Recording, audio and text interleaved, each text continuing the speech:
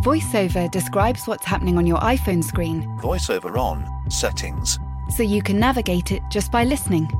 books, contacts, calendar, double tap to open. Breakfast with Anna from 10 to 11. And get on with your day. Accessibility. There's more to iPhone.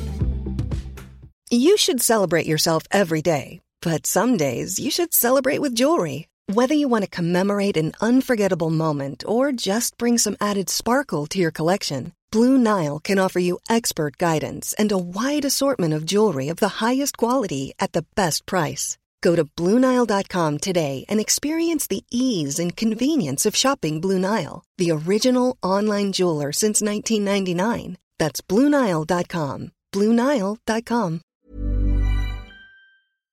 Yo, technology. What is it all about? Ultimately, this isn't about the environment. This isn't about saving the planet. This is about sustaining our own species. And I think that that has shifted how we think about climate technology and its applications in financial services, in insurance, in how we get around, all of these kind of fundamental areas of our life.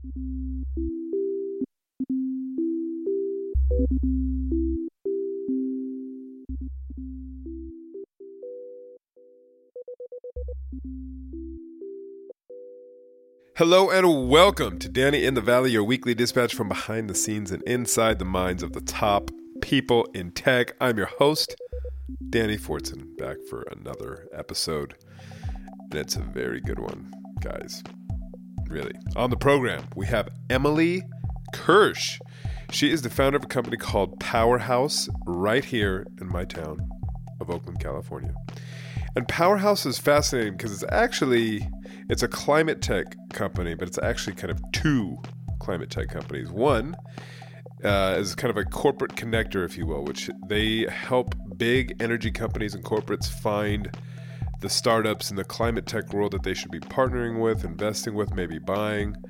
And then the other is Powerhouse Ventures, which this month, March 2022, announced a new $70 million fund, which is going to use to invest in startups in a very important niche, which is the software layer that we're all going to need to run this new kind of decarbonized world we're very slowly entering.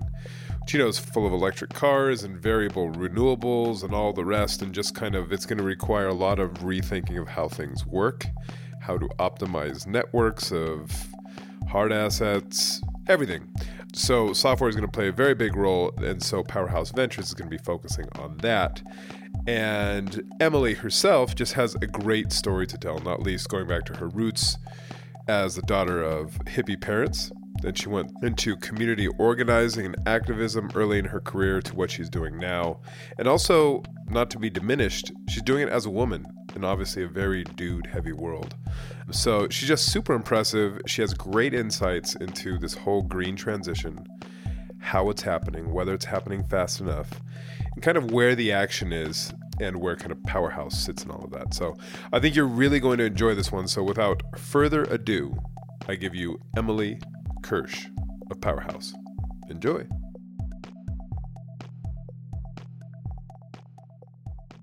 Thank you, Emily, very much for taking the time. Of course. So can you explain, because you're doing something that's really interesting and you've been at this longer than most.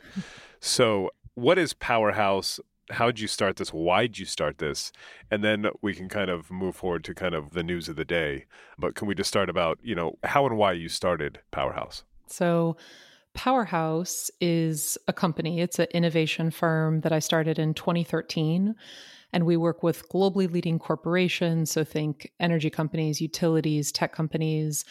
And we help them find startups that they may want to partner with or invest in or acquire. So all of these corporates have either made these ambitious climate commitments, like Google, which is a client. More and more of them every day. Yeah. Something like 80% of global GDP is now covered by a net zero commitment, which is wild. Is that real? Really? Well, so that is real. Implementation is the question. And that's right. And that's exactly why Powerhouse exists. So as these companies are making these climate commitments, and as oil and gas companies and utilities are having to completely reimagine their business and their business model, we work with them to connect them to innovators and entrepreneurs who they know they need to either meet their ambitious climate goals and or to rebuild their business from the ground up. And so we make those connections. And the goal is that those introductions to startups and founders result in customer agreements and investments or even acquisitions. So that's Powerhouse, the company. And we've built this database of thousands of climate tech startups. It's kind of like Crunchbase or PitchBook for climate tech startups. And that's the foundation of the consulting work that we do with globally leading corporations. So think, our clients are Google, utilities like Enel, Asian conglomerates like Marubeni Power, right, DNV, et cetera, et cetera. So that's Powerhouse. And then a couple years into running Powerhouse, we realized we had built this database of thousands of climate tech startups. We had more accurate and holistic information than pretty much anyone else. And we looked around and said, how can there not be a seed stage, software-focused climate tech venture fund? At the time, it didn't exist. And I think we're still one of, if not the only, with that explicit focus. And the thesis there was that the energy and mobility sectors represent the technology and infrastructure backbone of a carbon-free economy. In the US, 2/3 of our emissions come from energy and mobility. And the cost of hardware has declined, in the case of solar, 85%, case of wind, almost 50% over the past decade. And so our thesis was hardware is no longer the limiting factor in decarbonization at scale. And so we embarked with this conviction that following this revolution in hardware and proven technology, how do we get that proven tech to scale globally as quickly as possible? You do that with software and financial technology. And so that was the premise of our thesis. And so that was what you launched that first fund in 2015? 2018. 2018. How big was that fund?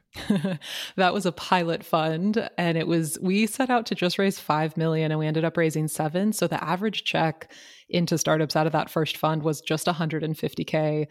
And we really did treat it as a pilot. We were all first-time fund managers and we knew there'd be a lot to learn and we wanted to learn it, with a small fund. But in part, what we learned is we can find and get into some of the companies that are now market leaders who we backed just, a couple years ago. And so Fund 2, as you know, is 10x the size of Fund 1, so 70 million.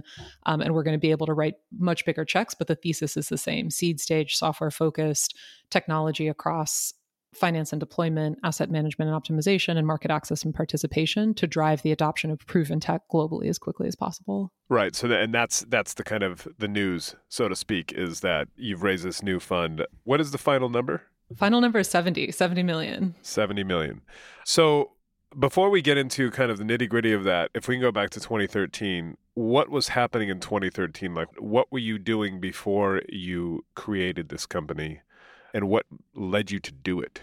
Because at that time, I can't remember where in the cycle it was. 2013. Oh, it was the worst. It was, right, because there was point. There was that kind of first wave of green investment. Everybody's excited about it, and then it all goes, as the Brits say, it all goes pear-shaped. all these investments go down to zero. There's bankruptcies. It doesn't work. Everybody's like, oh, screw this. We're not going to invest in this. This, it's not ready. So you, of course, thought this is a perfect time.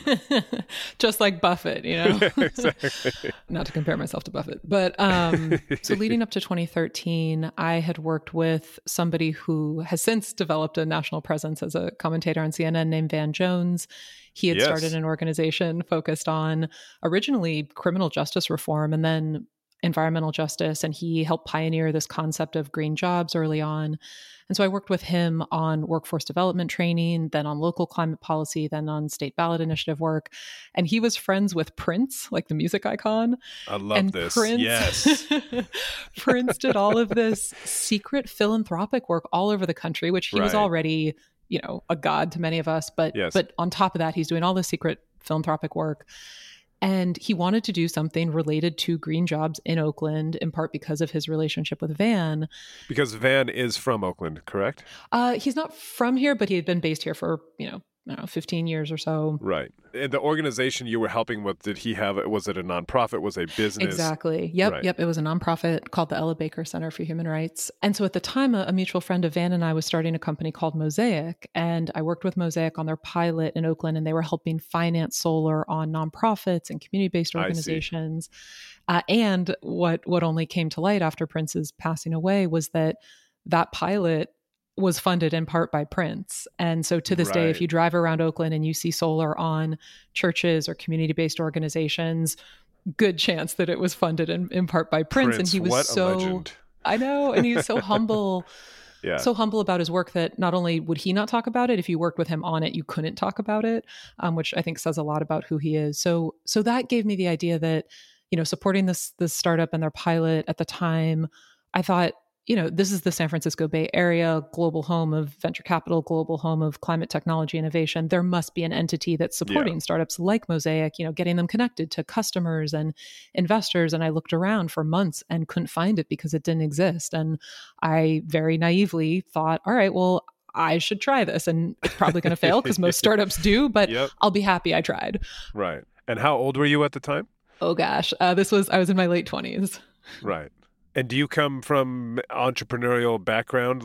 Because it's a big mouthful to take on, just like, oh yeah, I'm just going to kind of create this again in the midst of this historic bust in the sectors that you're trying to kind of launch into. Yeah. So I was born and raised in the San Francisco Bay Area, born in San Francisco, raised in Marin. So in some ways, I feel like it's just in the air. There's there's not a lot of reverence for hierarchy here in a way that I love. It's, you build what you can, and certainly taking privilege into account here. But I love that about the Bay Area compared to other parts of the country and certainly other parts of the world. And then on top of that, my parents did start a nonprofit the year that I was born, and they ran that together for decades. And so I think I always had this sense of, you can start something from nothing and you can create impact that didn't previously exist just by your own, work and teamwork. And right. So yeah, I think that was part of my foundation. What was that nonprofit? Focused on sports, integrating principles of sports into education. So for students who were thriving in their athletics, but maybe failing academically, the idea is take the same principles of sports like teamwork and dedication and hard work and apply that to academics. And so it was a way to help students succeed in their academics as they were succeeding in athletics. Wow. Cool. Is that still going? It is still going. Yeah, it is. Wow. And I must admit, I listened to one of your in-house podcasts, and the thing that stuck with me was your family had a saying every time before you left the house every day. What was it? Yeah, good research. I'm impressed. You dug deep for that. That is really impressive. They were ex-hippies. They taught my brother and I to meditate in elementary school, and instead of any kind of religious practice, they both came from religious families, but neither of them were religious as adults. But they wanted to instill some sense of that kind of ritual and practice. And so pretty much every day from as early as I can remember until I rebelled as a teenager and stopped doing it. But we would say as a family a couple what I would call affirmations. So we would say, let's be bold, let's be kind, let's learn something new, let's be grateful, and let's be forgiving. And on days that I do meditate, that is part of my practice. And I'm really grateful for them for instilling those affirmations early on as something for me to hold on to as I went through my education and then on to building Powerhouse. Well, I imagine that those affirmations came in handy when you were trying to do a startup. Oh, yeah. Yeah, absolutely. And so how do you start? I mean, what were those early years like? Because again, you're kind of starting with the wind in your face, so to speak. And how do you start to kind of convince, big corporates and people like, there's a there that can be really useful because, in 2022, as you say, 80% of GDP now has some tie to a net zero commitment, which is extraordinary. Now you can talk about the delivery of that, but just even that shift in mindset and agreement that this is a big problem that is urgent, we need to fix, feels like that must have been a world apart from when you started. Completely. And when we started Powerhouse, it was actually pretty different than what we are today. So as I mentioned today, innovation firm doing consulting with large corporates. But when we started, we were an incubator and an accelerator. So incubator meaning physical space for climate tech entrepreneurs, accelerator meaning, cohorts of startups that would go through a 6-month program. And that was kind of the model at the time, or the only one that I was familiar with and emulated. And so at one point we had 50,000 square feet in downtown Oakland. It was the top 3 floors of this beautiful 100-year-old brick building with a roof deck. And we do happy hours and parties and hackathons. We had dozens of companies in the space, over 100 entrepreneurs, and it really created this sense of community that I'm proud of and I think served an important purpose at the time. As you said, it was a tough time in the industry. And so giving entrepreneurs a chance to just sit side by side with one another and learn from each other, it was great. It was great. It was fun. But what I realized after a few years of doing that, one, I realized I didn't want to be a landlord because it's risky. It worked out, but it is risky. And then two is it doesn't scale. With a incubator, you're limited by your physical space and how many, just bodies you can fit in a building. And then with an accelerator, you're limited by the number of companies in a cohort and how frequently you run those cohorts. Oftentimes they're just once or twice a year. And it's good work and it's important work. And I have a lot of colleagues who lead incredible organizations that are doing exactly this. But the question I start asking myself is, okay, if we're going to address the climate crisis in the time that we have, how does this work get to scale globally as quickly as possible? And there's two sides of that equation. One is corporations, and corporations who were over the past few years starting to make these climate commitments and starting to realize that they have to rebuild their businesses and their business models in many cases from scratch and from the ground up. And so I started to make that pivot within Powerhouse to start to build relationships with corporates and build this database that is the foundation of our consulting work with corporates. And so that started to grow and we started to bring on clients.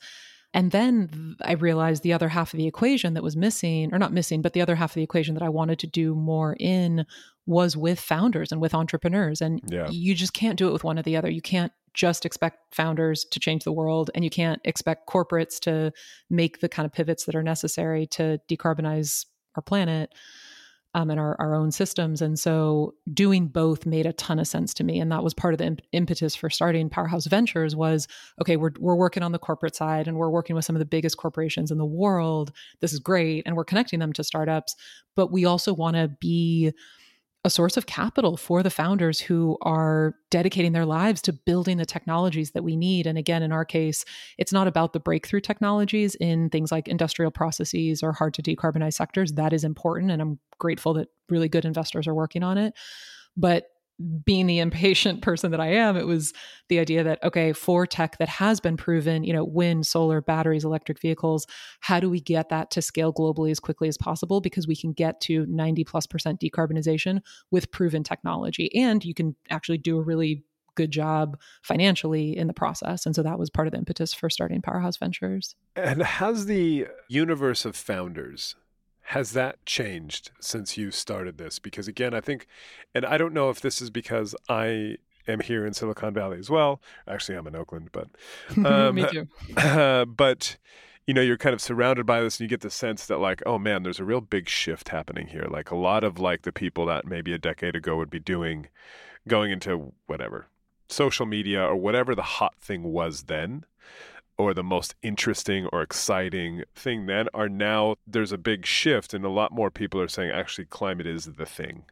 But I don't know if you have found that in terms of just the type of people who are starting companies or getting interested in this, or if that is just kind of more an inside baseball sense because of where we are.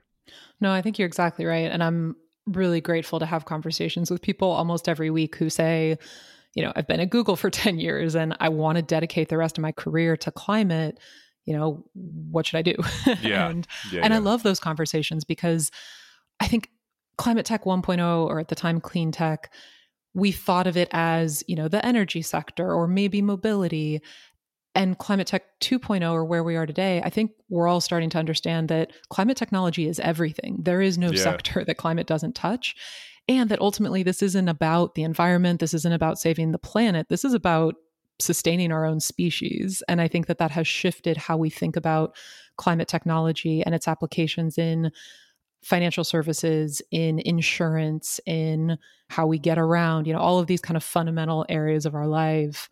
Climate tech is starting to touch. And given the really unfortunate impacts that we're all starting to experience in our day-to-day lives as a result of wildfires and floods, I think there's an awareness that just wasn't there before.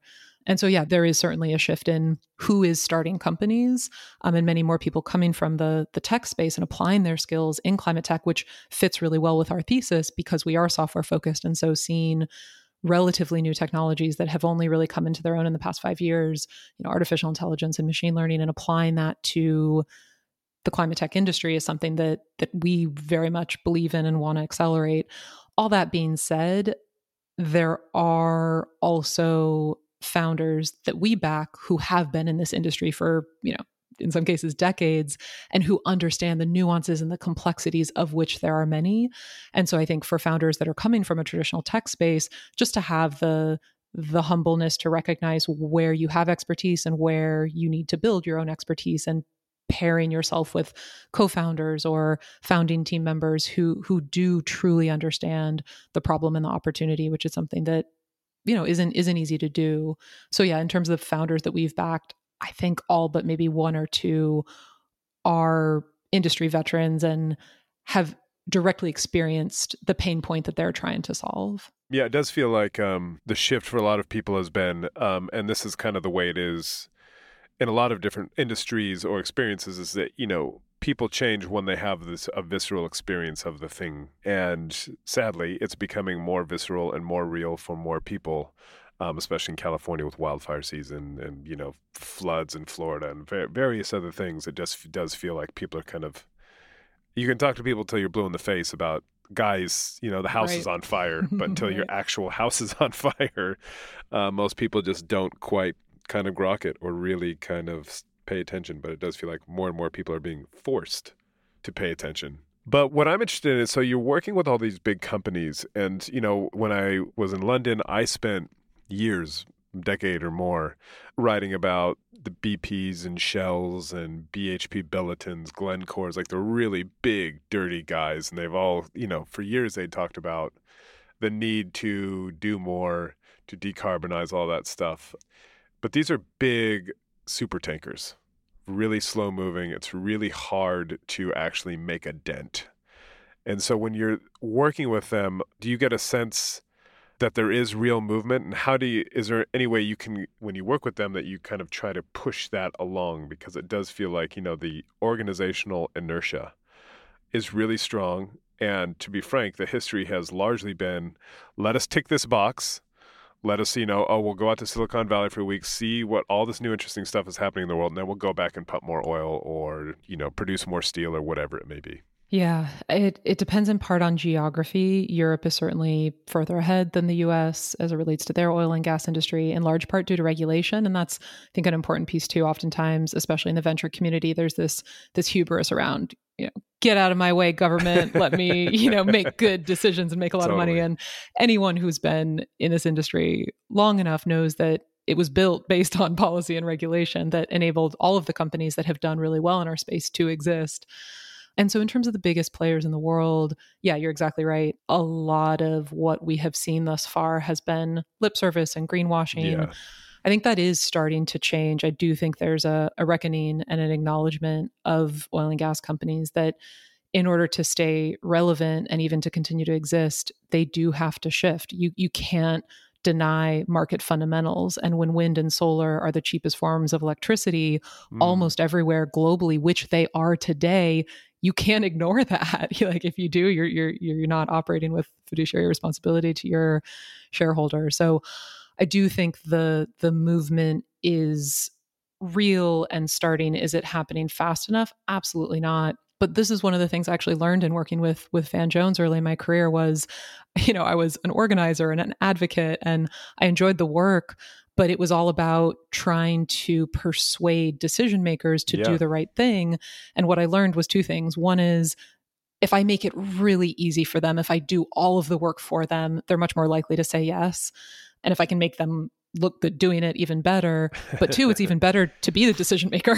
Those were kind of my two big takeaways from that experience. And so that's why I think the work at Powerhouse, the company and the innovation firm, is so important, because we make it really easy and really compelling for our clients to do the right thing, not just because it's the right thing, but because they're actually going to make more money and stay relevant and continue to be the global leader that they are by engaging with us and by partnering with innovators and entrepreneurs. There's three types of corporates in the world, in our opinion, at Powerhouse. There are those that don't think they need to change at all, and good luck to them.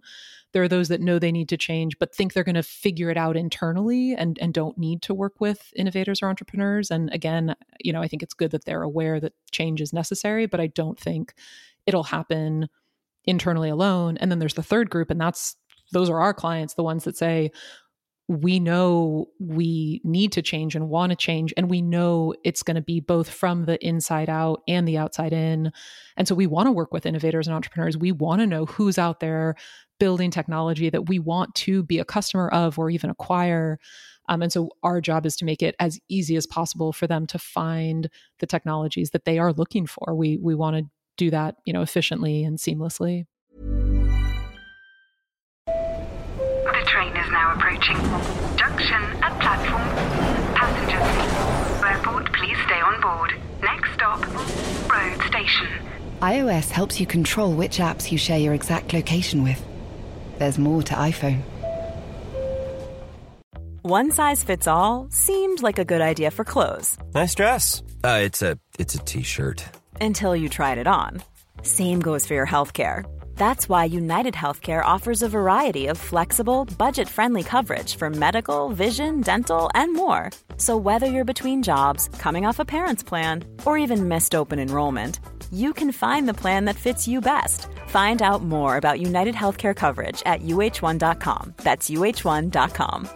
Hiring for your small business? If you're not looking for professionals on LinkedIn, you're looking in the wrong place. That's like looking for your car keys in a fish tank. LinkedIn helps you hire professionals you can't find anywhere else, even those who aren't actively searching for a new job but might be open to the perfect role. In a given month, over 70% of LinkedIn users don't even visit other leading job sites. So start looking in the right place. With LinkedIn, you can hire professionals like a professional. Post your free job on linkedin.com/people today. And can you give a couple examples of what you're talking about? Because, when people think about renewables, they think, as you say, they think about electric cars, they think about solar panels, wind farms, whatever it may be. But when you're talking about that software layer, I think most people won't think about that and don't realize the importance of that. So what does that look like in the real world? And I'm thinking I spoke with somebody who was working on software for electric car fleet management for a bus company. Things like that. But can you give a bit of a flavor of when you're talking about integrating software to kind of make all of this stuff work, just to give people a sense of what it is that you're talking about? Yep, definitely. And I mentioned earlier, so 3 primary investment areas for us. One is finance and deployment. So financial technology and software that enables the financing and deployment of more, renewables, clean assets, EVs, batteries, et cetera, et cetera. The second is asset management and optimization. So for those assets that are already out in the field, how do you generate as much value from them as possible? And then third, we call market access and participation. And we think of this as the democratization of the benefits of these technologies. And so yeah, I can give an example in each. In finance and deployment, we backed a startup called Terabase. And when we backed them just 3 years ago or so, the company's only 3.5 years old. It was 6 co-founders. They were all executives at SunPower, one of the biggest solar companies in the world. And they had this pretty insane goal of getting the price of utility scale solar to below 1 cent per kilowatt hour using software. And we were like, that's crazy and ambitious. We're in. Yeah. And now today, again, about 3 years later, they have a team of 90 people that's rolling out this interconnected digital ecosystem of software and automation to better build the largest solar projects in the world. So the scale of solar development has expanded to utility scale. Yeah. And that's been the case for, 5 to 10 years.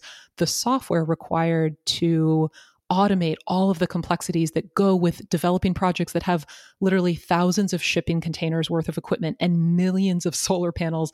There was no software to do that. And so you had all of these inefficiencies that had costs would go over. And so Terabase is solving that with software. And they worked on one of the biggest projects in the world, which is in Qatar, which is now selling electricity for 1.49 cents a kilowatt hour. So, in less than 3 years, they're already close to what at the time was a completely unreasonably ambitious goal.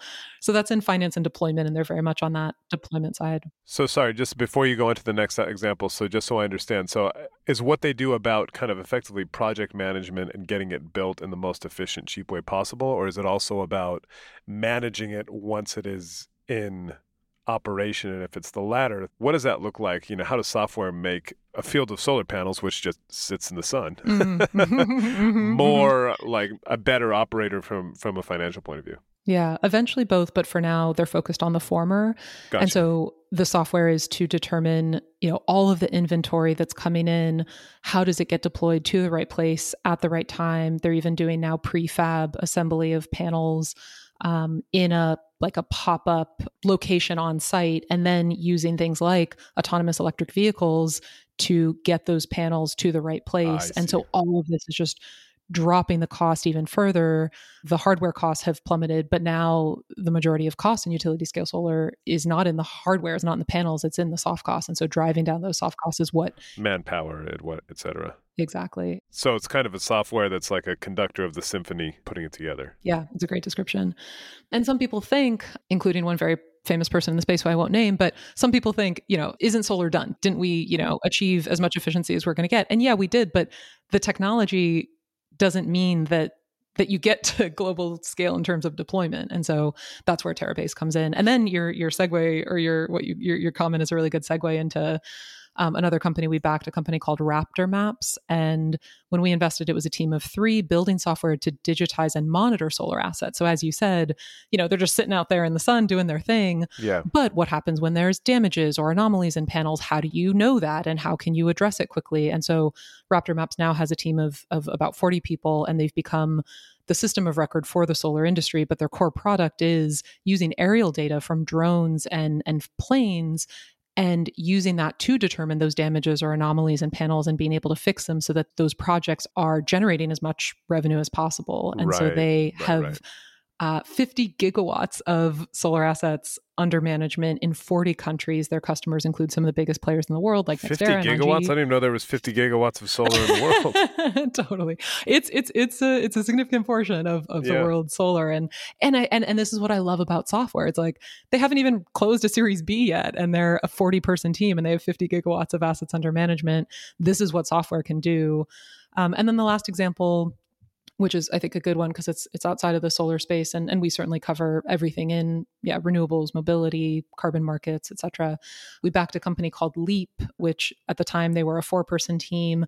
They had a new approach for connecting distributed energy resources, so think electric vehicle batteries or even Nest thermostats, and aggregating them and enabling those companies with those assets to participate in demand response markets. And today, Leap is the leading energy market access provider. They have 75 employees on the team, and last year they were able to aggregate and deliver 6 gigawatt hours of energy to the grid. Their customers include entities like Google Nest and Sunrun. And what they're doing is effectively helping deliver excess energy back to the grid in an efficient way. Right. Exactly. And they fit into that third category, that market access and participation, because they're enabling entities who couldn't previously or wouldn't previously be able to participate in demand response markets to do so. And it creates a new revenue stream for them. So it's a really compelling value prop. Leap is able to say, would you like to make more money with your existing assets? So those are 3 examples across, deployment, asset management, optimization, and then market access and participation. Right. And so you've just raised this fund. And the thing that kind of stuck out to me, and again, it's obviously, I think, due to the nature of the company you've set up, but a lot of corporate partners are investing in this fund, which is, it feels like pretty unique. I mean, it sounds like you've kind of carved out a unique place in the market, but it is, it's a lot of these big guys, the big energy companies, big resource companies saying clearly, like, we want to invest in this because we also want to take part in kind of the upside. Absolutely. Yeah. And you're exactly right. I think 2 things that make Powerhouse Ventures unique. One is when you set out to raise a fund, it's really compelling to just raise from a couple endowments, family offices, maybe even pension funds, and call it a day. And having just finished fundraising, there's a part of me that's like, ooh, that sounds really compelling. I would like to be done that quickly. But when we set out to raise, we were really intentional about who could we bring in that would add the most strategic value. And because Powerhouse Ventures invests in the energy space, the utility space, mobility, financial services, tech, we wanted our investors to represent some of the world's biggest corporations in each of those areas. And so as we were fundraising, we were just checking off each one of those boxes because of the strategic value we knew that they would bring to the table if they were an LP in the fund. And so we brought in Total Energy Ventures, one of the top 5 energy companies in the world, Constellation Tech Ventures, Energy Impact Partners, American Electric Power, all on the energy and utility side, and then Toyota Ventures on the automotive side, Credit Suisse for financial services, and then Microsoft's their Climate Innovation Fund on the tech side. But then the other piece that makes us unique is not just bringing in the corporates. We were really intentional about bringing in individual investors because that was most of the capital from Fund 1. It was from individuals. And we experienced firsthand how much value that created for the fund. They were the ones to bring us deal flow, to help us with diligence, to support our portfolio companies after we invested, because they're all industry execs. Like, they built this industry. And so we were able to bring in people who are operators, but also investors who are not competitive with us. They invest later than us. And so they would be the investors that would lead future rounds. So we have founders and executives from Union Square Ventures and Obvious Ventures and Breakthrough Energy Ventures, and then operators from former leadership at SunPower, and Lynn Jurek, the former CEO and co-founder of Sunrun. I'm hesitant to name everyone because there's so many people, but yeah, people across the venture space, the operating space, and really grateful to have them. And I think it's worth noting that the majority of the industry leaders that we brought in are women, and that took a lot of intention. Really? It's unheard of in our sector. So how did you manage that? Because I've been covering energy and resources. I covered it for, 15 years. It's a sausage party. It's all dudes.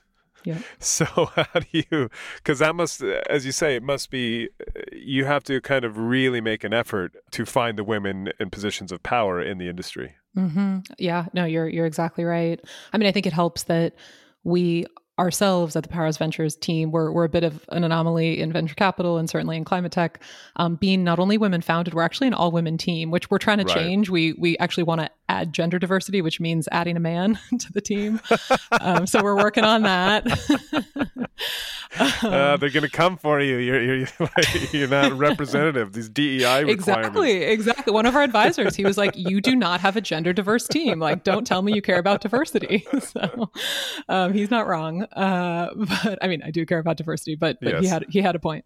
Yeah. So yeah, I think it just came down to, I mean, every industry leader who joined who's a woman, it's, their friends, their colleagues, their advisors, their mentors, including Alina Zagatova, who's the general counsel for Redwood Materials, Audrey Lee, who was the first employee at AMS and led product for Sunrun for years, Colleen Calhoun, who's vice president of XL Fleet, formerly GE, Libby Wayman, who's at Breakthrough Energy Ventures. I mentioned Lynn Jurek, the founder of Sunrun, Mary Rose Silvestri, who was the former CEO of Current, powered by GE, Paige Crahan, who leads Moonshot for the electric grid at Google X, Very Maxwell, and Nicole Systrom that are at Galvanize.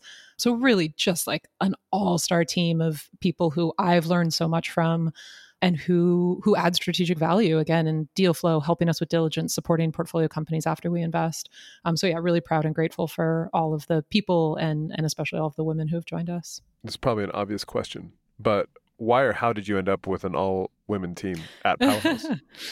I mean, for better or for worse, I think a lot of us have found that we tend to know and therefore hire people that are like ourselves. And so I think, we again, for better or for worse. But yeah, I think people see us and know how rare it is to have an all-women team and to have a woman as a leader of a fund. And that's certainly attracted to the team that we do have and the team that we're building.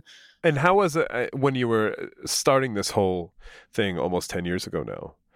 As a 20-something woman, I was so naive. I was so naive. But looking back on it, there were, especially being a young woman, there would be times where I'd be with a male colleague and we would be meeting with, a potential client or, customer or investor, and they would not even make eye contact with me, even though I was CEO. Totally. They wouldn't even look at me. And so, yeah, things have changed a lot since then, but I very much feel for underrepresented people, women and underrepresented people of color that are founding companies. And I know what that judgment and what those assumptions feel like, and that lack of recognition, I know what that feels like. And so as we're investing out of the fund, we think a lot about our own internal biases, and we've set a policy in place that 25% of our investments will go to startups with underrepresented founders. And we don't do this because we think it's just the right thing to do. We do it because study after study shows that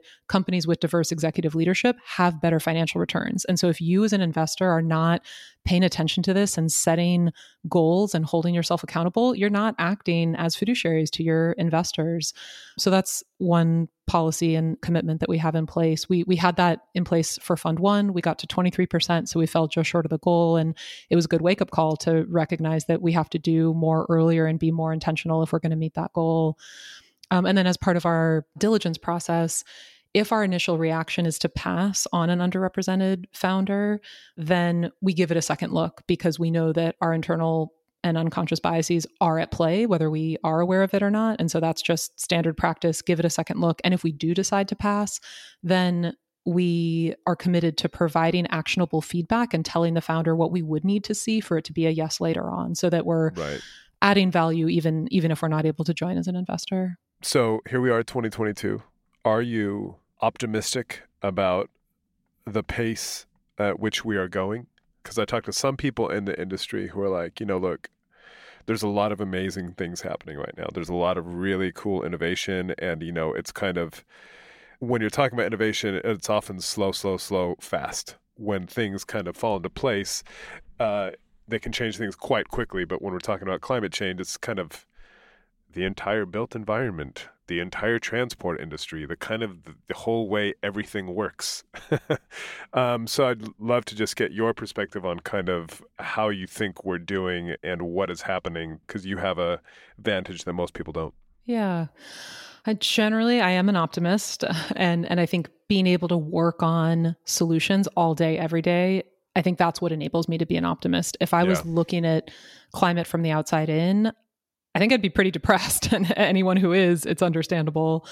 So yes and no. I think I'm enthused by the fact that in a recent PwC report, they reported that in 2021, there were 600 funding rounds. It was a near doubling of active investors from the prior year.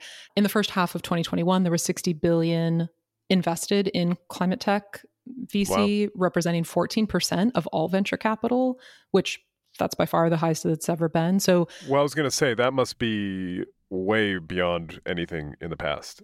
Yep, absolutely. Absolutely. And so that's encouraging. And I'm happy to see that. I think we do need this to be mainstream. I know some, OG climate tech investors are like, what's all this new capital doing here? You don't know what you're doing. And that might be true, but we need it. Like I think all of us are very welcoming of as much capital as possible flowing into the sector, because it's long overdue, and it took this long for the venture community and the private equity community to recognize the opportunity that is here. And I think credit to the funds like DBL and Prelude and Capricorn and others that have been around and doing this consistently for a long time, even through that downturn. So I am encouraged by that. At the same time, from a climate science standpoint, we are not on track for 1.5 degrees Celsius and limiting the increase to that. Some project 2, 3, even 4, at which point, again, this isn't about the planet. The planet's going to be fine. This is about our own species. And so at that point, the species, long shot for the species to continue to exist. So I think though, what do you do with that? I think it is easy and valid to just feel depressed. And at the same time, I feel like I have no choice but to do everything I can in the short time that I have to make the greatest positive impact possible. And doing that with an incredible community of people that have built Powerhouse with me from the very beginning. I am enthused by, the brilliance of the founders who I really do believe are doing the real work. Like, it's hard to raise a fund and it's, it takes time to deploy it thoughtfully, but I think the founders that we get to back and that the whole community is backing, ultimately that is what gives me hope. And knowing that there's so many levers for us to pull, government and asset managers and entrepreneurs and corporations, like it's starting to coalesce. I don't think it's there yet, but it does seem like there is this global recognition of what needs to be done. Now it's a question of doing it. Yeah, well, I would say the red-blooded capitalists are starting to pay attention and put money toward this, because it does feel, at least from my personal experience, a lot of it was kind of the box ticking. Yeah, this is important, whatever. I'm going to keep doing my core business, even though it's terrible for everybody. But it does feel like now there is a shift of like, oh, actually, this is an opportunity. When you have somebody like, is it Stanley Fink or Larry Fink, the guy at the BlackRock? Larry. Who's saying, the next 1,000, I think what he said, the next 1,000 billionaires, the next 1,000 unicorns will be in climate tech. It's like, yep. Okay, that's really interesting. That gets people's attention. Exactly. And Lynn Jurek, the co-founder of Sunrun, who joined us as an investor, she said the exact same thing. She said the last decade in climate tech saw a handful of startups become billion-dollar companies. Hers is one of them. Yeah. The next decade, we'll see these companies by the hundreds. And she very kindly said Powerhouse Ventures is positioned to find and invest in these startups at the earliest stages while blazing a path as one of the few women-led funds in the climate tech space. I'm proud to invest in their second fund. Amen. Well, you have some work to do on DEI. I'm going to check back. Indeed. If you know anyone, any really talented, badass men, you can let me know. I'll send them your way. Well, look, thank you very much for taking the time. I really appreciate it. And, of course, you too. Thank you for the opportunity. Yeah, and good luck. Thanks. And that is all the time we have. I want to thank Emily for taking the time to chat. I want to thank you all for taking the time to listen. And I want to give a special shout out to Lisa is here for it. At least that's what she put on the Apple App Store reviews. She gave me 5 stars, which was fantastic. Appreciate it, Lisa. She said, it's obvious that Danny, me, puts extraordinary effort into covering salient topics and finding guests that are authentic and innovative in the world of tech. The insights they bring to bear are mind-blowing every single time. And then she did a little kapow boom explosion emoji, which I like. I'm a big fan of. So thank you for that. I love getting reviews like that. It really, it's good to know people are listening and people are enjoying it. So thank you so much, Lisa. Really do appreciate it. And thank you, everybody else. I will be writing about a whole bunch of stuff in this weekend's paper, so do check that out, The Times, or go to thetimes.co.uk. And as usual, you can find me on Twitter at Danny Fortson, or email me danny.fortson@sunday-times.co.uk. That is it from me this week. Have a fabulous weekend, and we will see you next week. Bye-bye.